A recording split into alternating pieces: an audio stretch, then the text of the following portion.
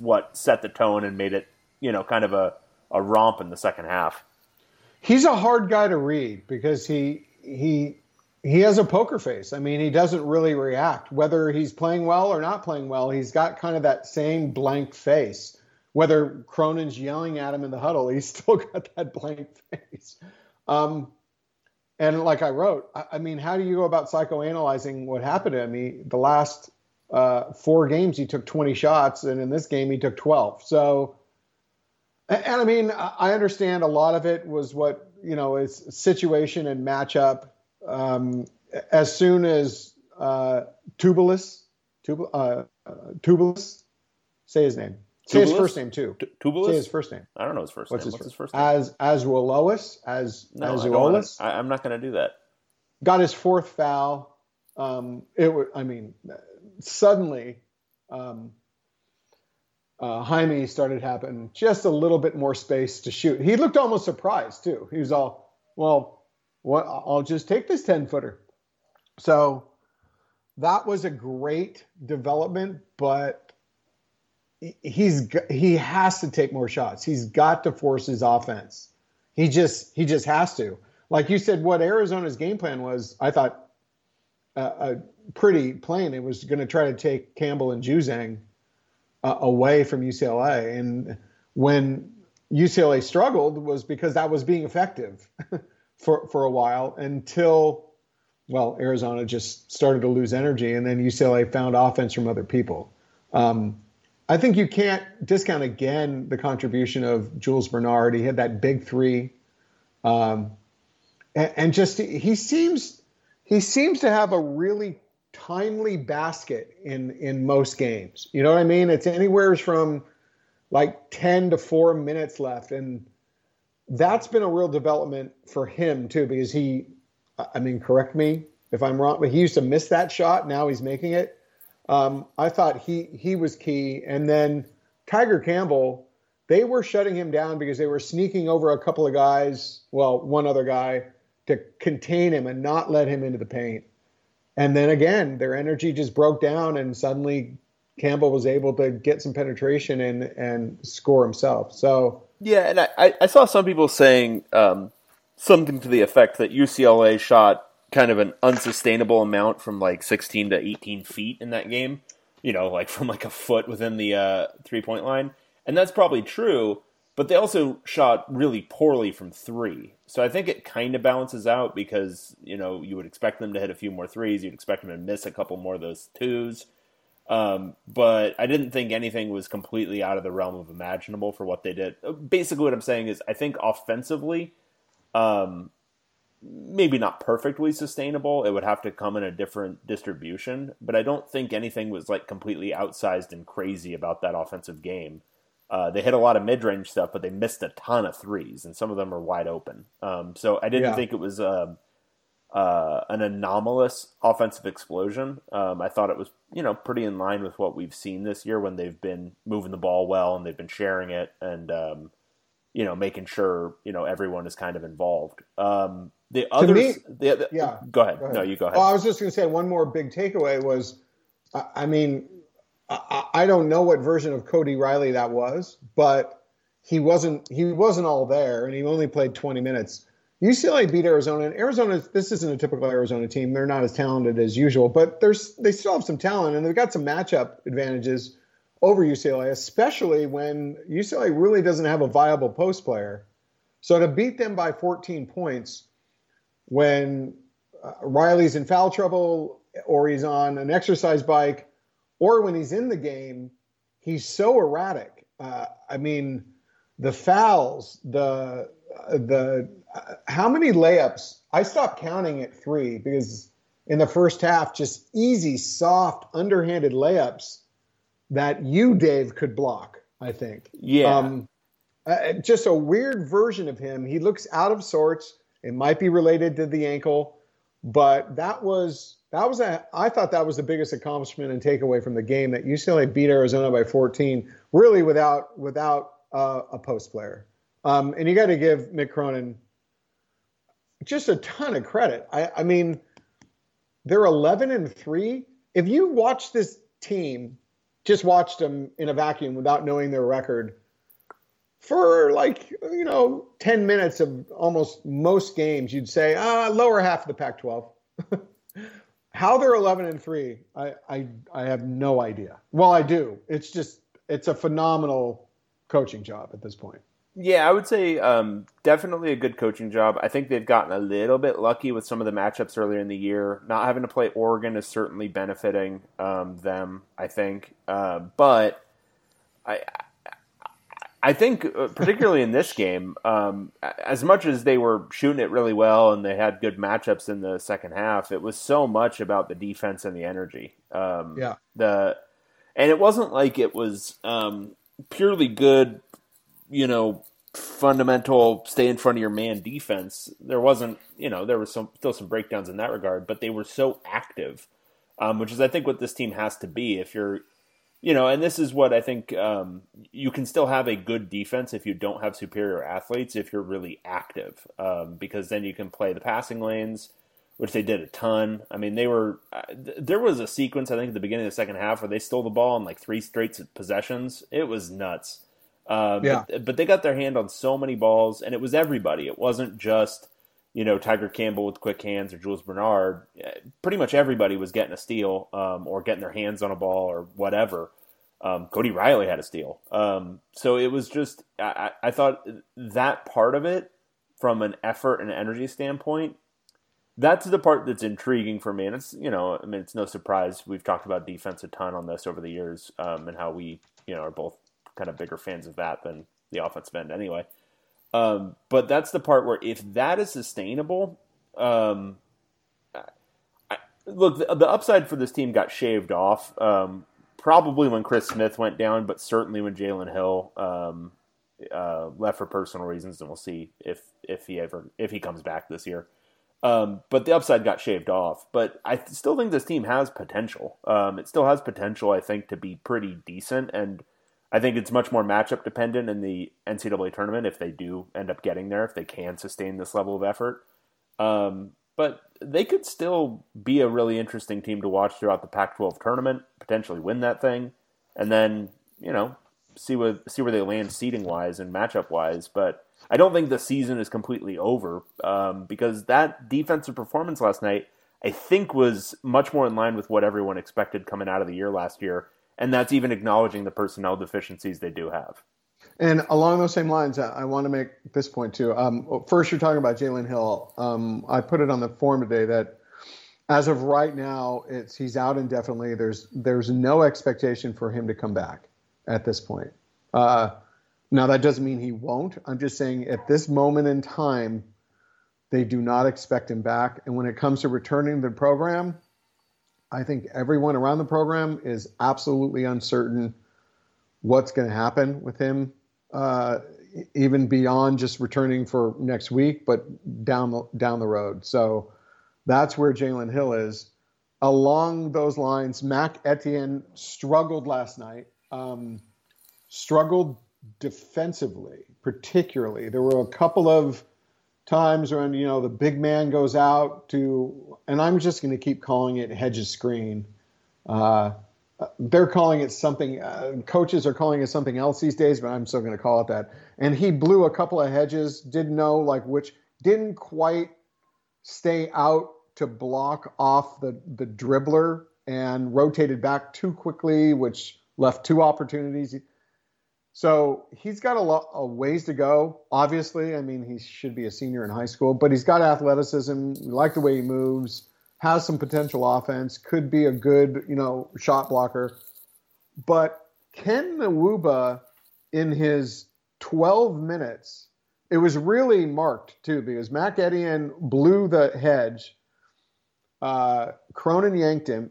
Nwuba came in and really perfectly hedged a screen. From that, and I went back and watched late last night and watched his defense. He played, I'm not going to say really good defense, but he played very solid defense. Going forward, when it comes to the post play, of course, they need Cody Riley to settle down and return to who he was. And I completely endorse him playing Etienne because you want him, every minute he spends on the court is him getting better. But right here in the short term, if you're talking you just need a defensive post presence, I'd have to feel that Nwuba needs to be maybe given a little bit more of an opportunity here. What do you think?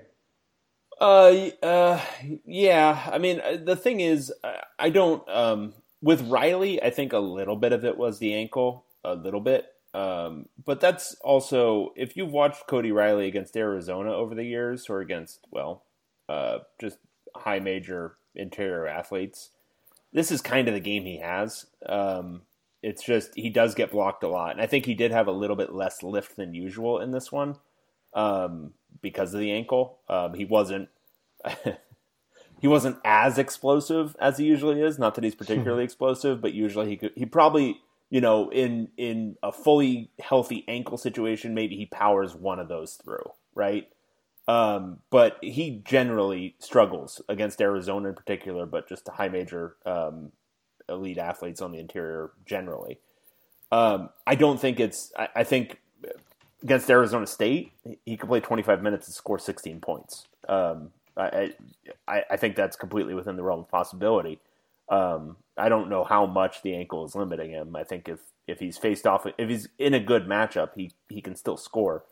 But if, the question for whether it's Etienne or Nwuba right now, this is where I kind of get, you play Nwuba right now because you're trying to win games right now. You're playing Etienne because you're trying to win games next year. And I'm kind of in the trying to win games next year camp. And you Etienne, always are, and I completely appreciate that. I see it too. Yeah. And Etienne, there are some nice. He's not a complete net negative on the floor, or a complete negative on the floor, I should say. He might be a net negative right now, but he's not a complete negative. The offensive rebounding he brings to the table, they're just. I don't know if it was just like the relative context of watching Cody Riley really struggling to get any lift, but Etienne really struck me as kind of bouncy yesterday. And I don't think he's, really thought of as a vertical athlete, but in the context of Riley, he looked particularly bouncy yesterday. And I don't know. I would be interested in seeing more and more of him. Nwuba, I think you know what you've got. I think if you leave him on the floor too long, he only got knocked for one of the fouls, but do you remember that sequence where UCLA fouled on like 3 straight possessions? I could have sworn at least two of those. No, it was 3 fouls in 1 possession. Yeah, 3 fouls in 1 possession. Sorry. Yeah. I could have sworn at least 2 of them should have been on him. But yeah, I mean, I think he definitely brings a little bit more of that defensive presence to the table. I think in this sort of game, where he can just kind of come in and beat up, some softer interior guys, I think that helps. But I think, again, it's kind of matchup dependent. I don't think you can necessarily play him a ton against Arizona State. Right, so let's look ahead. Arizona State, don't have to play him. You can go small in that game. Utah, next game, they've got some bigs. I mean, they kind of go with different lineups, but they generally play a few different big guys. Colorado, they've got that big wide dude. Why am I spacing on his name? Batty. Yeah. Maybe sparingly there when it comes to being against Colorado, and then you've got SC to finish it off, which those 2 bigs are devastating. Those the 2 USC you almost have to throw out because it's just you're not matching up with them on the interior. So I think you're almost better served to try to create mismatches with your offensive play. Like that's one where it kind of is the hand the ball to Johnny and hope he scores 30, because there's no, without Jalen Hill, I think the matchup there is just, it's hope you're extremely hot. Like just hope you're like killing it from 3, because otherwise it's going to be a tough game. And the thing with Cody Riley, I want to add, I think I wrote it too, was he was going up soft, and obviously, he still might be inhibited by the ankle. But what Cody Riley has learned to do and what's made him so effective is establishing space and carving out space before he even gets the feed. He's got those wide shoulders. He usually carves that out, so he doesn't have to rely on his verticality to finish. And he was not doing that at all. Maybe it's tweaked his whole. He did it a couple of times, and he got easy layups because he had space. But when he kind of turns after not establishing the space and he's got the ball in his hands, it doesn't even matter what's up with his ankle. He's gonna get contested. So he hasn't been doing that. If I had to analyze how his game's really changed and whether that's a result of his ankle, we don't know, but that would be kind of questionable. You'd think he'd still be able to establish your space even with an ankle injury, but who knows? Yeah, and it's tough. I mean, Arizona they are a tough matchup from that angle. I mean, they are one of the best shot blocking teams in the Pac-12. Nationally, I think they're 38th in block percentage. Like they're pretty good at blocking shots. They're pretty good at, they've got a lot of size. So it's a tough matchup for him. He wasn't 100%. So whatever. I think it's more or less the same Cody. I think your point is correct. He's not carving out space nearly as well, maybe because of the ankle, but in a different matchup, it's not going to matter as much. And I think against Colorado, he can still score because Batty is big and wide, but he's not going to contest him. And the thing is, what you're getting from Cody is generally not incredible post defense, even against relatively weak post players. You're playing him for offense, and I think he'll be able to score on Batty. This was a tough one for him to do what he's best at, which is score points. Well, let's go back a little and just kind of bask a bit in was just not a good Arizona team. It's so weird, and the thing is, like, all these guys are like entirely new too. Like I felt this coming with like Arizona over the last, I don't know, 4 or 5 years, where they always seem to have like 3 or 4 guys. I mean, like, I don't even know where they came from. They're just randomly on this team suddenly. But this is an entire team of it, where it's just like, wow, they've got just a million new dudes. And they just feel mismatched. Like it feels like, honestly, what it feels like is if John Calipari was trying to do his one and done thing with a bunch of guys rather than a bunch of like 5-star athletes. Well, I'll tell you this though. I don't know if I should give Sean Miller a little bit of credit here, because over the years I've thought his teams have, given the talent, have underachieved. Generally, there have probably been some that lived up to their talent. But going out there and getting all of these new guys from transfers and foreign players, I mean, I thought going into the season, and given the state and the mentality of the Arizona program under investigation, I thought there was a likelihood that they could melt down. They've actually played better together than I would have guessed. They're just not that greatly talented, but getting all of those disparate pieces and putting them together to actually play decently, it's kind of worked to an extent. Can you stop trying to shore up Sean Miller's job in Arizona so that he stays there for another few years? It's disingenuous. I'm just telling you, Tracy. You know why we really don't want that to happen? Because if they did fire Sean Miller, from what we're hearing, Arizona just does not. They don't have the money to go out and get a big time coach. I mean, that's what you're saying. Let's keep him there, and they, moderately underachieve instead of getting a big. They can't afford a big time coach, so. I'm not doing that disingenuously, Dave. I'm doing it legitimately. I mean, I'm not necessarily giving them credit. I just thought that's a lot of different bodies that come in and throw them into a team without a lot of practice in the summer because of COVID. And they've actually, haven't. Let's give them credit for having them not melt down. Yeah, okay. I mean, they've lost 5 of their last 7. Okay, well they're coming close to melting down. And like this one, honestly, that looked like a team that had quit in the second half, just kind of going through the motions. The energy level was striking. It really was on their defense. I mean, they had a lid on UCLA's offense in the first half for the most part. Then second half, there was just suddenly a lot of room for UCLA for open space to take shots. Yeah, absolutely.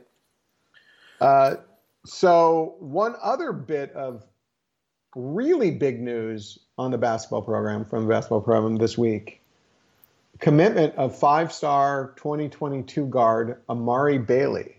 Yeah, it's a pretty interesting, pretty great story. Originally from the Chicago area, in the 8th grade, he verbally committed to DePaul.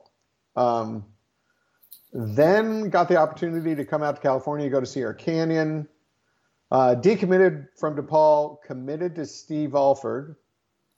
Steve Alford gets fired. So you got to start questioning the judgment there, right?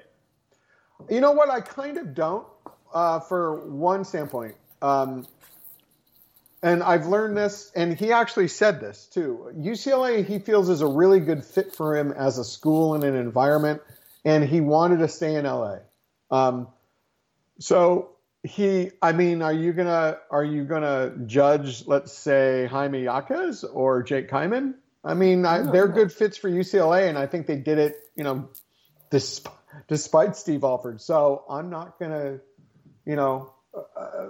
he's not losing credibility to me for that. And then he did decommit, took his time, recommits to UCLA, and this time to Mick Cronin, almost a year and a half later, I think, if I can't even put it together. We all now have seen him play on tape enough. Before we went on the air here, Dave and I were trying to come up with a comp for him, and there really isn't one.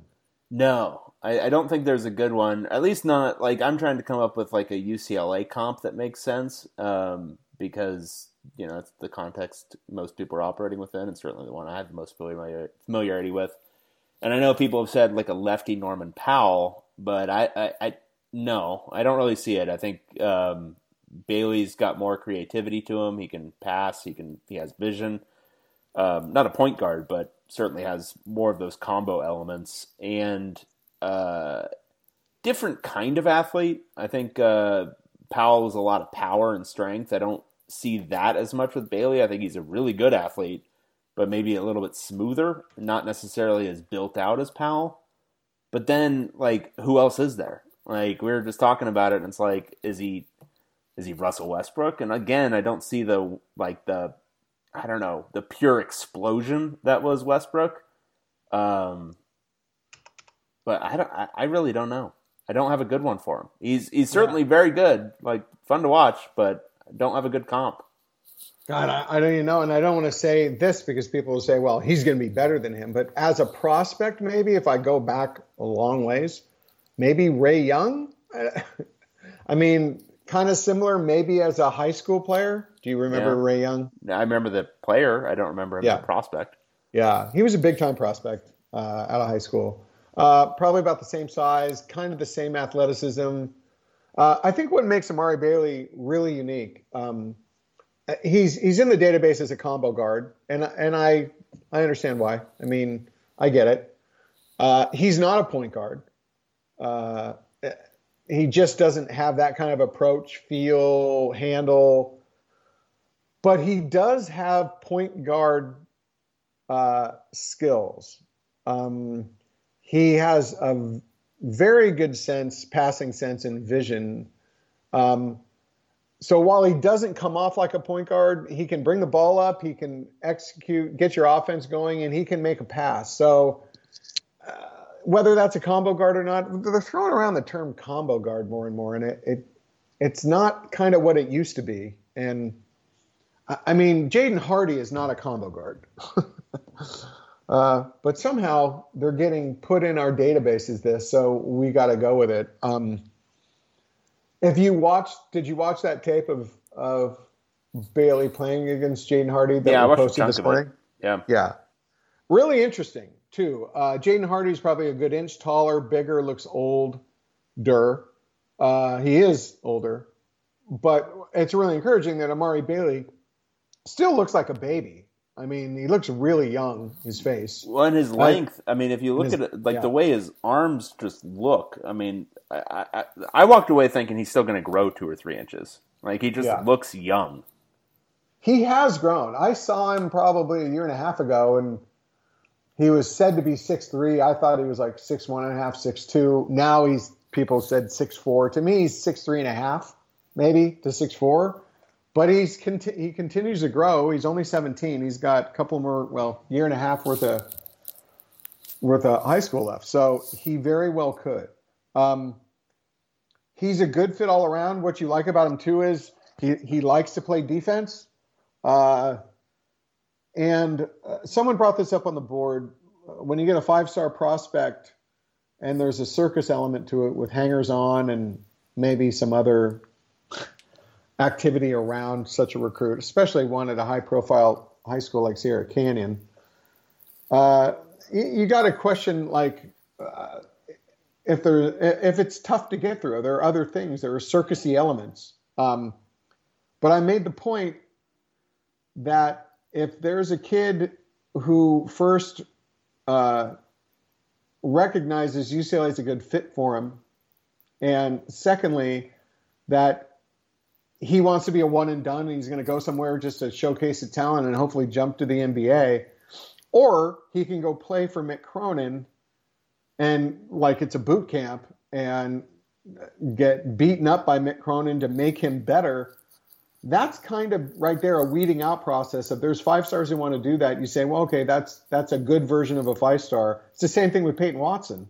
So UCLA, great recruiting job, excellent recruiting job. Also a little bit fortunate that the 2 best players in the 2021 and 2022 class locally in the LA area are those type of guys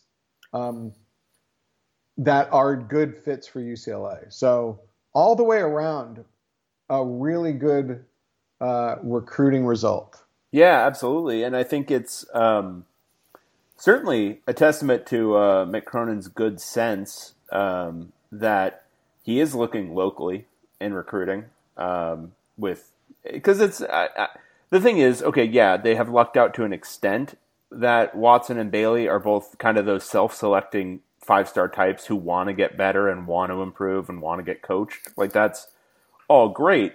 But even if maybe the top California kid isn't like that in one particular year, well, guess what? There are probably 5 or 6 other prospects locally within a 50-mile radius who are good enough that you could then go grab.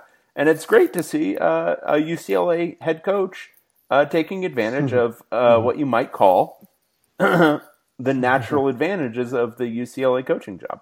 I knew where you were going with that. Are you talking about just randomly? Just in a vacuum, you know, vacuum. Relative to nobody else, relative to no other current UCLA major sport head coaches. Okay.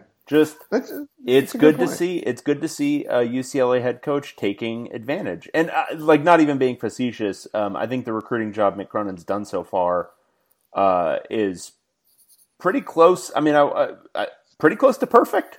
I mean, pretty close to exactly what you would want to do. I think there's still some personnel deficiencies that they need to work out for the next couple of years.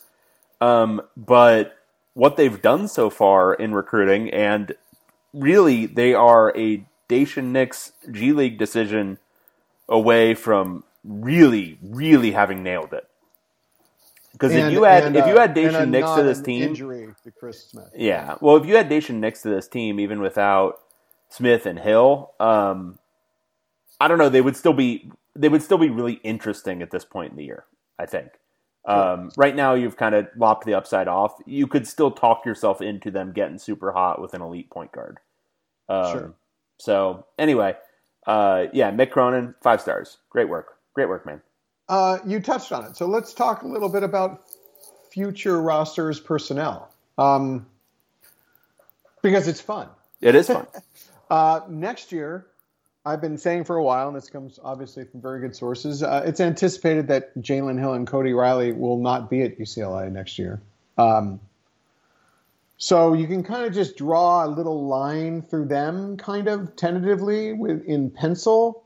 That's the feeling. Maybe that isn't the case in a couple of months.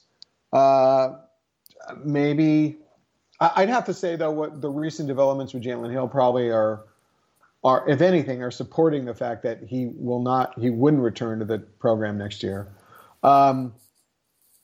So you have Will McClendon and Peyton Watson coming in as freshmen. You already have Mac Etienne in the program. He'll be a freshman again next year.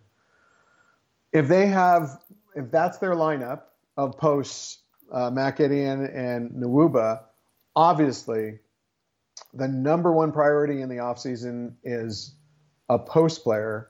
Ideally, it'd be an impact transfer post player who's already played at the elite high major level. Like someone, not a star, not a guy who's 16 and 12 and just looking for a place to, play 1 year, doesn't care about the team and just wants to showcase for the NBA. I mean, you'd like someone who plays at a elite high major and getting 10 and 8 at this point, who can come in, kind of be a better version of Jalen Hill. Let's put it that way. combined with Mac Etienne, who would be in the program for another year, and then the Wuba, if we're not going to get greedy, that would be a pretty good post lineup. UCLA I'm sure, is very much aware of this. They will be very much looking around the transfer portal for that exact kind of guy, I'd think. That's the one real glaring need for next year. When you say they would, of course, like to get a point guard transfer or a 2021 guy who emerges somehow to back up Tiger Campbell and maybe inherit the mantle of the position when he leaves. I think ideally a transfer point guard who has maybe 2 years, because now we're fantasizing, who has maybe 2 years of eligibility left, can play behind Tiger or with him for a year and then take over the starting spot in 2022. Then you bring in a 2022 point guard behind that. So in 2022, you've got the transfer and a freshman.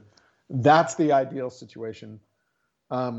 Because I'm thinking there might be even more scholarships available. Who knows with this transfer portal thing if UCLA might lose some guys. And then on top of it, it's still got to be up in the air what Chris Smith does. And he would be just a bonus. He doesn't count against, if he came back as a super senior, he does not count against the 13 scholarship limit. So I'd say really desperate need for a post player and ideally like a 10-8 guy at another elite major program. Yeah, because otherwise you're counting on Mac Etienne making a big leap.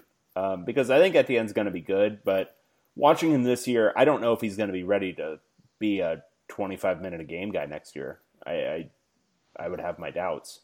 I think it's, and this is normal for big guy development, but I think he's probably, his third year, I think he's going to be a really, really good player. But the thing is, if you look at the makeup of the wing depth next year, if nobody left, it's going to be crowded as hell. And just thinking about it makes your head spin because there's no way Peyton Watson is coming in to come off the bench in year one. It's not the way these guys work. So Peyton Watson comes in and he's playing at either the 3 or the small ball 4, whatever you want to call it. Honestly, to fit it all in, he might play some 2, but I think you're right. They're looking him at that wing forward kind of Chris Smith. Yeah, he certainly could, but like suddenly you're talking about a roster where it's going to be if Chris Smith does come back, right? He's playing the wing forward. Peyton Watson's playing the other wing forward position. Yeah. And then what's happening at the 2? Is Johnny Juzang coming back in this situation? This is my opinion. Let's just say Chris Smith doesn't come back and Peyton Watson comes in. Johnny Juzang and Jaime Jaquez, I think, are untouchable. I think they're in the starting lineup. But this is my point. If Chris Smith and Peyton Watson are there, then how do you work out who starts between Jaquez and Juzang? Let's first do this. Peyton Watson, as you said, moves into the starting lineup, and I think he supplants Jules Bernard. So that would probably mean Johnny Juzang is guarding the 2. Because I think Jaime Jaquez and Johnny Juzang are untouchable. Now, if you throw in Chris Smith, I don't know what you do there. It gets really hard. Yeah, I'm sure if we brought this up with Mick Cronin, he'd just say I would love to have this problem. I don't know if you do, because it makes you make a tough choice, because is 1 year more of Chris Smith worth the potential for one of those other 2 dudes transferring with more eligibility left? Yeah, it's true. That would be the equation, unless these guys are much more selfless than I imagine they are. I mean, the thing is, Jaquez and Juzang both have pro potential. I don't think either of them are surefire NBA prospects, but both have pro potential. Are they really going to take a back seat for their third year in college? Well, if you're talking about potential to transfer, Juzang's already done it once. Yeah. So transferring again would be problematic for him. He probably feels and I haven't heard this. This isn't based on anything. But I know the mindset of how this all works. He's probably thinking, after this season, maybe 2 more years, like next year and another year, and he's putting his name in the draft. I would bet that is the mindset. Oh, I bet his mindset is he's going to put his name in the draft this year and get some evaluation and then put it in permanently after another year. But exactly. Yeah. So I think what happens is, among all of those wings, let's take Jules Bernard out because I think it would be between Juzang, Jaquez, Smith, and Peyton Watson. Which one of those guys has the best capability of guarding the ball, of guarding a 2? Can I take what's behind door number 5? Sure. Because I have no idea. Those 4 dudes, I don't think anybody among them is going. So none of them are going to match. Yeah, none of them are going to match up athletically with a 2. But it's a question, which one of them has the length to bother them the most, and so it might be Watson or Smith. Yeah, I think it's Chris Smith because there were times when he gets switched off on smaller guys, and sometimes he gets beat, but he recovers well, and he'd be the savvier veteran guy who knows how to do those kind of things. Yeah. But again, I still think it's a problem that coaches still would love to have. Well, and I guess that the reason I brought it up is because it can play into the post conversation too, because we're talking about it being a single post offense. They could also go with small ball if they didn't land an impact post, or if they just land like somebody who's backup level at best. You could go with more small ball 5, which maybe it's Smith, maybe it's Watson, maybe it's Jaquez, whoever playing the 5. Maybe it's Jalen Clark, who we're not even talking about. But if you're talking about pure athleticism, might be the best athlete prospect in the entire team. It might be you have to play a little bit more of that small ball 5. The offense with that small ball 5 would be really fun. It would be. Because matchup problems for other teams, how does your 5, if you have a 6'9", 245, who is he going to guard there? He's not guarding Chris Smith. I mean, he's going to get abused because they're going to draw him out from the basket, and he's going to have to literally try to guard Chris Smith off the dribble. Yeah, it'd be like against Colorado, for example. I don't know. I think Batty's got another year. It'd be like, what does Evan Batty do against you? He's 6'8", 260. Now on the other side of it, it obviously creates problems for you defensively. Maybe Jaime Jaquez is guarding opposing 5s. Yeah, it would be really, really tough. I think there are some weird roster possibilities going forward, and I think it probably will shake out. Like, I think you're going to just see probably 1 or 2 guys who just leave, either beyond just Jalen Hill and Cody Riley. You'll probably see like Chris Smith say, "Nope, I'm not doing this another year," or see Jules Bernard transfer out, or something to that effect. That'll free up some wing minutes. But it is, I mean, that is a stacked depth chart between the 2 and the 4 in this configuration. Like, there's just a lot of bodies. And I've done a little investigation, like who would be the most likely to transfer out and leave.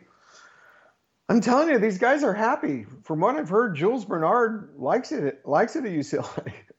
He is. If you ask around the program, he would not be considered like a transfer candidate, just given his mindset. The only reason I would bring him up is because you could still squint and see somebody who could make money playing beyond UCLA. Yep. David Singleton and Jake Kyman, I think, once their eligibility is up, they're probably not making money playing basketball. Who knows? I mean, you can be a role player shooter in Europe probably. But they're probably not thinking about this as a potential future for them. So that's why I'm thinking of them as just being on the roster. But certainly if they really wanted to play and start, they could drop down a level. But yeah, I mean, I don't really get a vibe from any of these dudes that they're like particularly unhappy.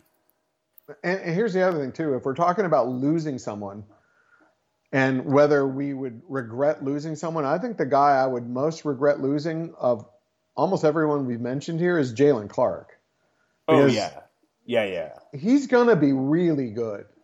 And it's something to maybe be a little bit afraid of because first off, you got someone who's probably going to directly compete for him, similar type of player a bit in Will McClendon. And then you'd have to say another direct competitor coming the next year will be Amari Bailey. So I just hope he doesn't feel he needs to leave because I think that guy's going to be a player within a couple of years. It's going to be tough for him because the thing I'm thinking about for next year is just where the minutes going to come. Because I think what he needs to do is he needs to really, really put a ton of work in this offseason to develop as an offensive player because for better or worse, just judging by the decisions that have been made so far in terms of personnel choices, you got to have at least some offense to play for Mick Cronin. And you got to be able to shoot a little bit. And right now he hasn't shown it. He needs to put a ton of work in on that three-point shot so that he can keep teams honest. Because I think Mick Cronin would prefer to play him because I think he likes his defense a lot. But I don't think he's willing to sacrifice somebody being... And I don't think he's a complete zero on the offensive end. I've loved his offensive rebounding, his putbacks, and that sort of stuff. But he's kind of a junk player right now. I don't think he's willing. I don't think he's willing to play that. And it's probably in context of the personnel he has. He knows he needs to maybe err on the side of offense a little bit. But I do think we tend to be in the Howland mindset, the early Howland mindset, where it was like we're just going to play defenders and that's just what we're going to do. And Luke, yeah, we're just stuck on freshman Luke forever. But I don't think that's the way the decisions are being made. And I'm not saying it's right or wrong, but Jalen Clark needs to get a little bit better offensively if he's going to play more than 10 minutes a game next year. That was very profound, actually. That was very good insight because you're right. Because Cronin is such a defensive-minded coach, so much of the way we relate to all this is to think about Howland's approach and to personnel and to who he plays, and it's not the same. So that was a really good point. But we're coming up with a question, and we touched on it.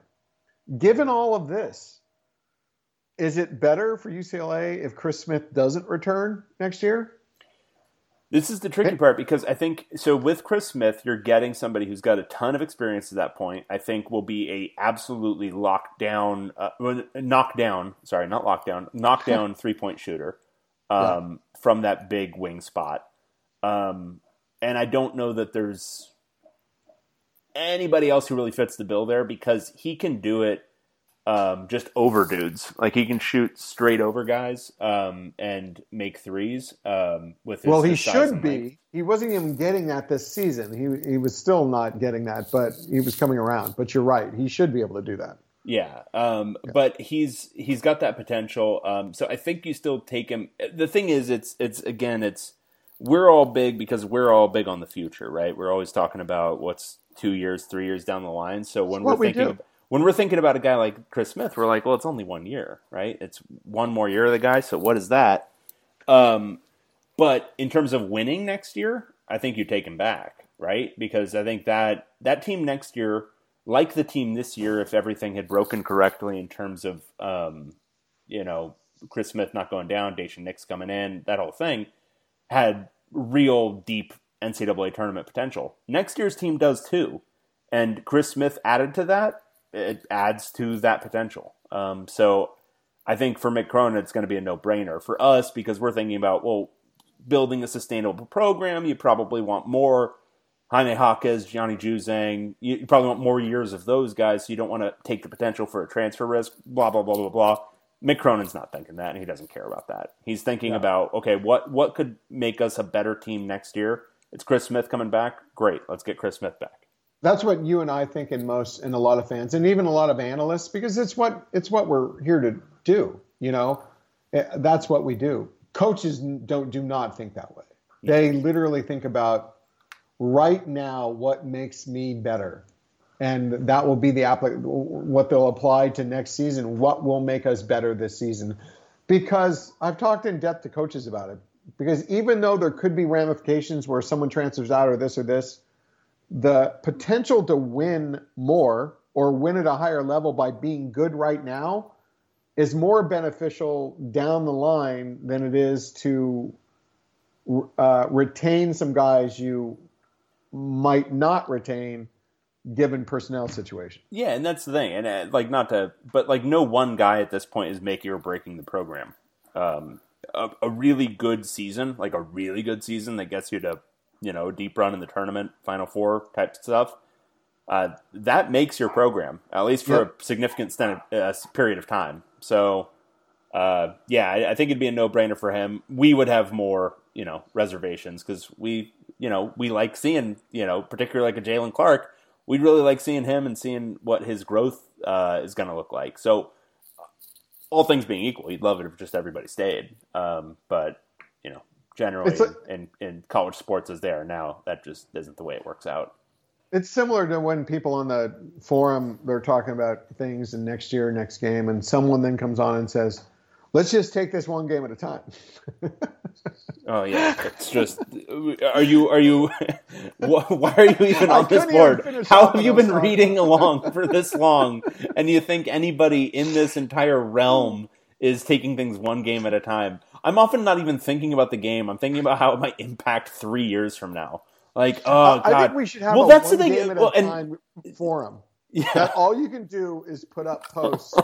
Literally about only like right now. You can only write about the previous game and the upcoming game, and that's it. Because that's all you could focus on, Dave. Everything else is just is distraction for us as players. Oh wait, no, they're just fans on a forum. Yeah. Well, and not even to go into like the Johnny Juzang thing again, because I think that's been done to death. But like who? Yeah, exactly. But, like, my whole thing on him is, well, gosh, what does letting him shoot like this do for the team next year? And I realize that's, like, an objectively crazy thing to think, right? Like, how does this impact things for next year in terms of building your culture and all that kind of stuff? And other people rightly are saying, well, nobody else is taking shots, so he's got to do it. I'm like, yeah, but wouldn't you rather just lose now so you're building a better culture for next year? Which is just absolutely insane thinking. Like, absolutely crazy pants. I think I've gone completely through from, like, rationally considering the future and, like, putting it in proper context to, purely just thinking about, oh, yeah, but I'm more interested in what this looks like 2 years from now. What would happen if the site became... if we would only put up content or posts if we were just thinking about the next game? It would be extremely boring. Like, imagine writing that much about ASU.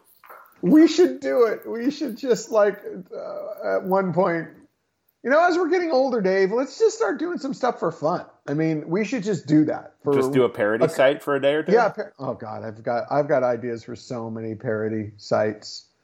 Be great. I know. We should. I think that's gonna be on my way out when I retire. It's gonna be just.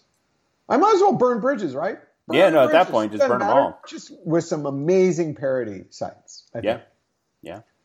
Or maybe we should just redo it for April 1st for the next 6 years. Yeah, I love it. I love it. Well, we'll talk about it. We'll talk about it off air. We don't want to give away our plans here. So that's, and we could get really, in this context, why don't we talk about 2022? Because we got the commitment from Amari, and I'll just drop this on you so y'all start thinking. I'm going to have a story that comes out on Monday, I think, about this. I don't think Tiger Campbell will be around. That will be his, if you weren't granted the NCAA additional year, that would be his redshirt senior year, so it would be his 5th year.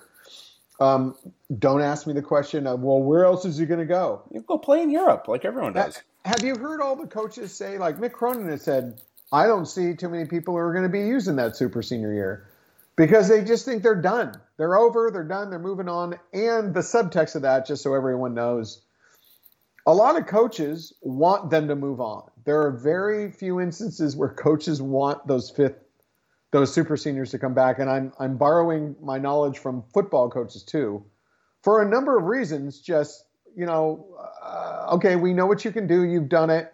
Okay, move on. We want to move on. We want to start trying these other younger guys. One, two, we don't want to carry your scholarship. I mean, that's a real concern for a lot of programs. That's just one more additional scholarship we got to pay for. So I think Tiger Campbell will not be here for 2022. That's my opinion. As I said, I don't think Johnny Juzang will be here for 2022. And I believe Jules Bernard, David Singleton, that would be their super senior years. I think they will be gone after next season, after the 2021. They've got some recruiting to do. So what's fun? That's where I'm going. So they'll probably have 4 scholarships to give, which would be Amari Bailey's one, a post player easily. Got to take a post player every year, and especially UCLA. And then that what we were talking about is that point guard who might be your long-term answer at point, and then that 4th best available, a wing forward. So many guys right now. All those guys, if you look on Bro and you look at basketball recruiting and you click on UCLA's targets for 2022, and you see all these guys who are 6'9" to 6'10" and 215 pounds, you think in the database sometimes they're listed at post player as a post player, and maybe when they get to college they will be post players, but every one of those guys right now thinks they're a wing. It's not only the way it used to be that way, it's more so now. Everyone thinks they're a face-up wing.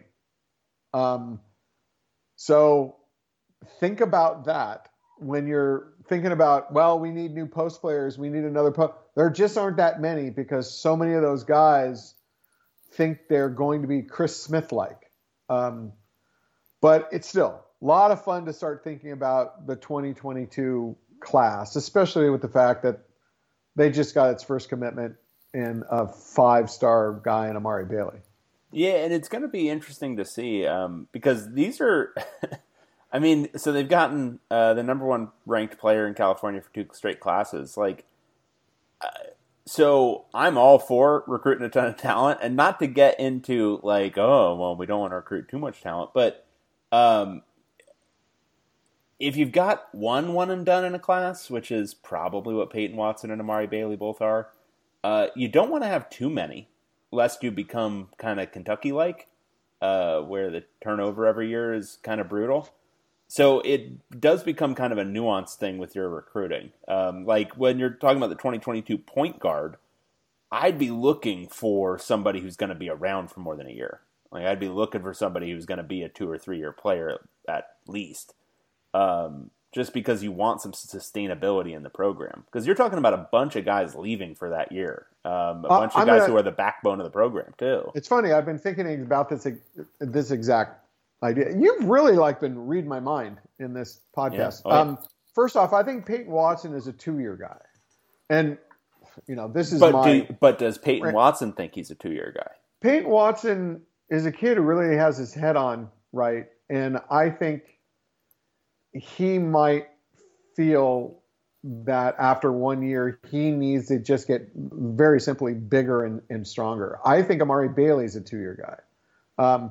Whether they think so or not, you're right. That's always an element. When it comes to that 2022 point guard, there's a guy named Milos Uzan who UCLA has offered.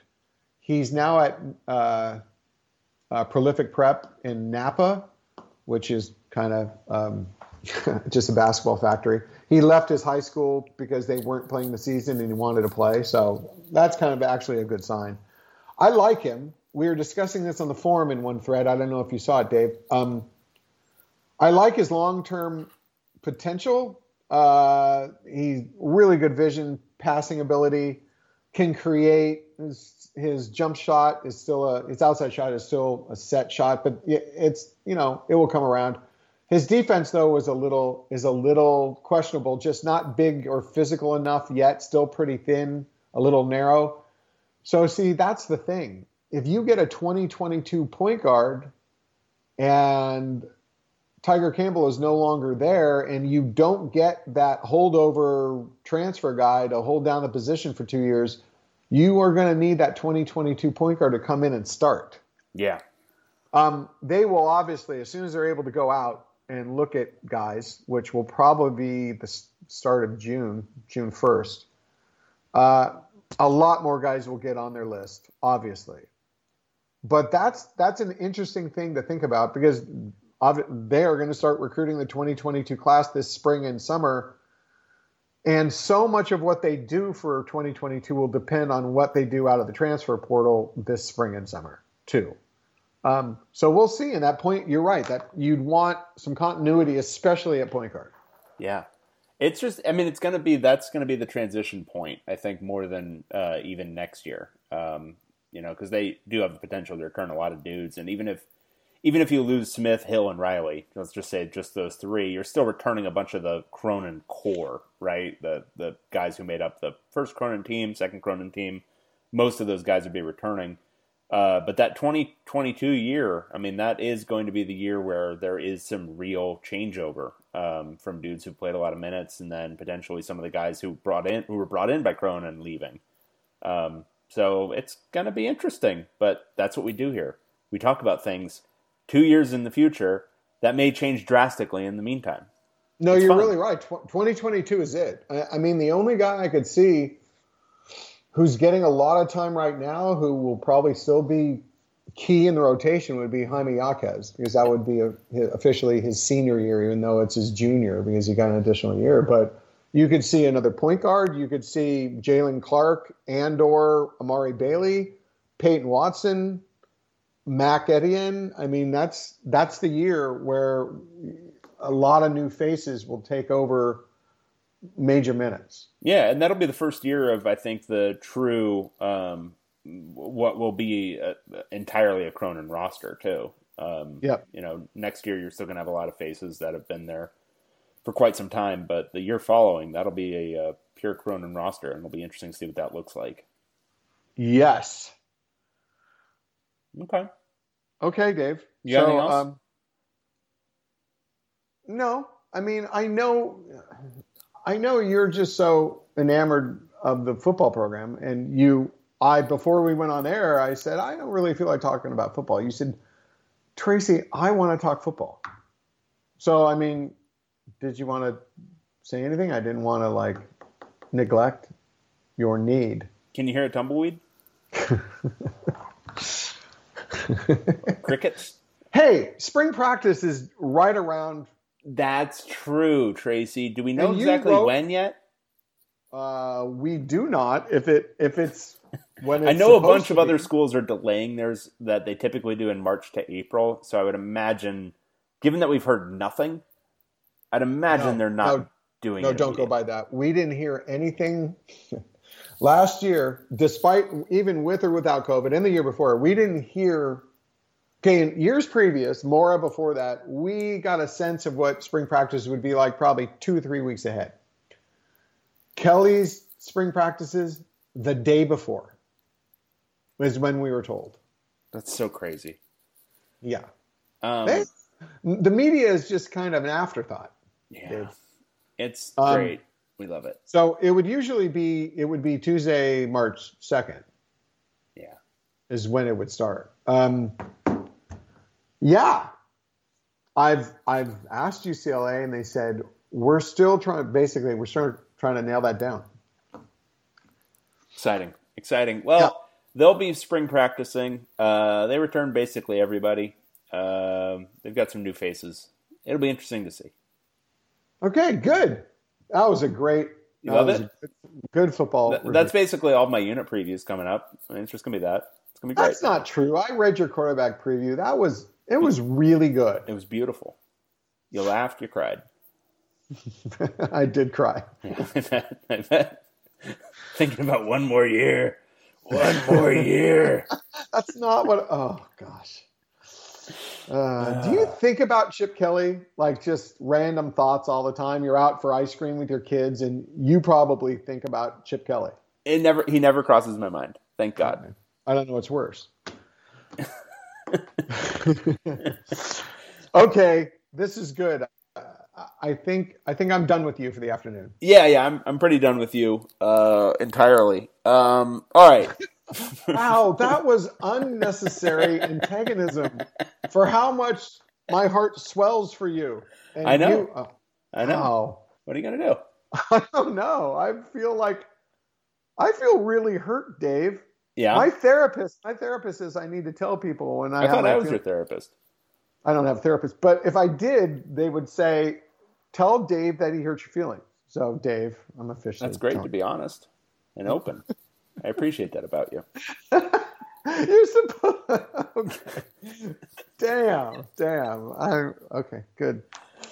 Well, for Tracy Pearson, that guy over there, we love him. We love him, don't we, folks? Okay. We do. I'm David Woods, Bruin Report Online, UCLA site on the 24/7 Sports Network. We'll talk to you again next time. Everyone be safe out there, but I think everyone, I don't know why, everyone should just maybe drink this weekend. But be safe. Safely.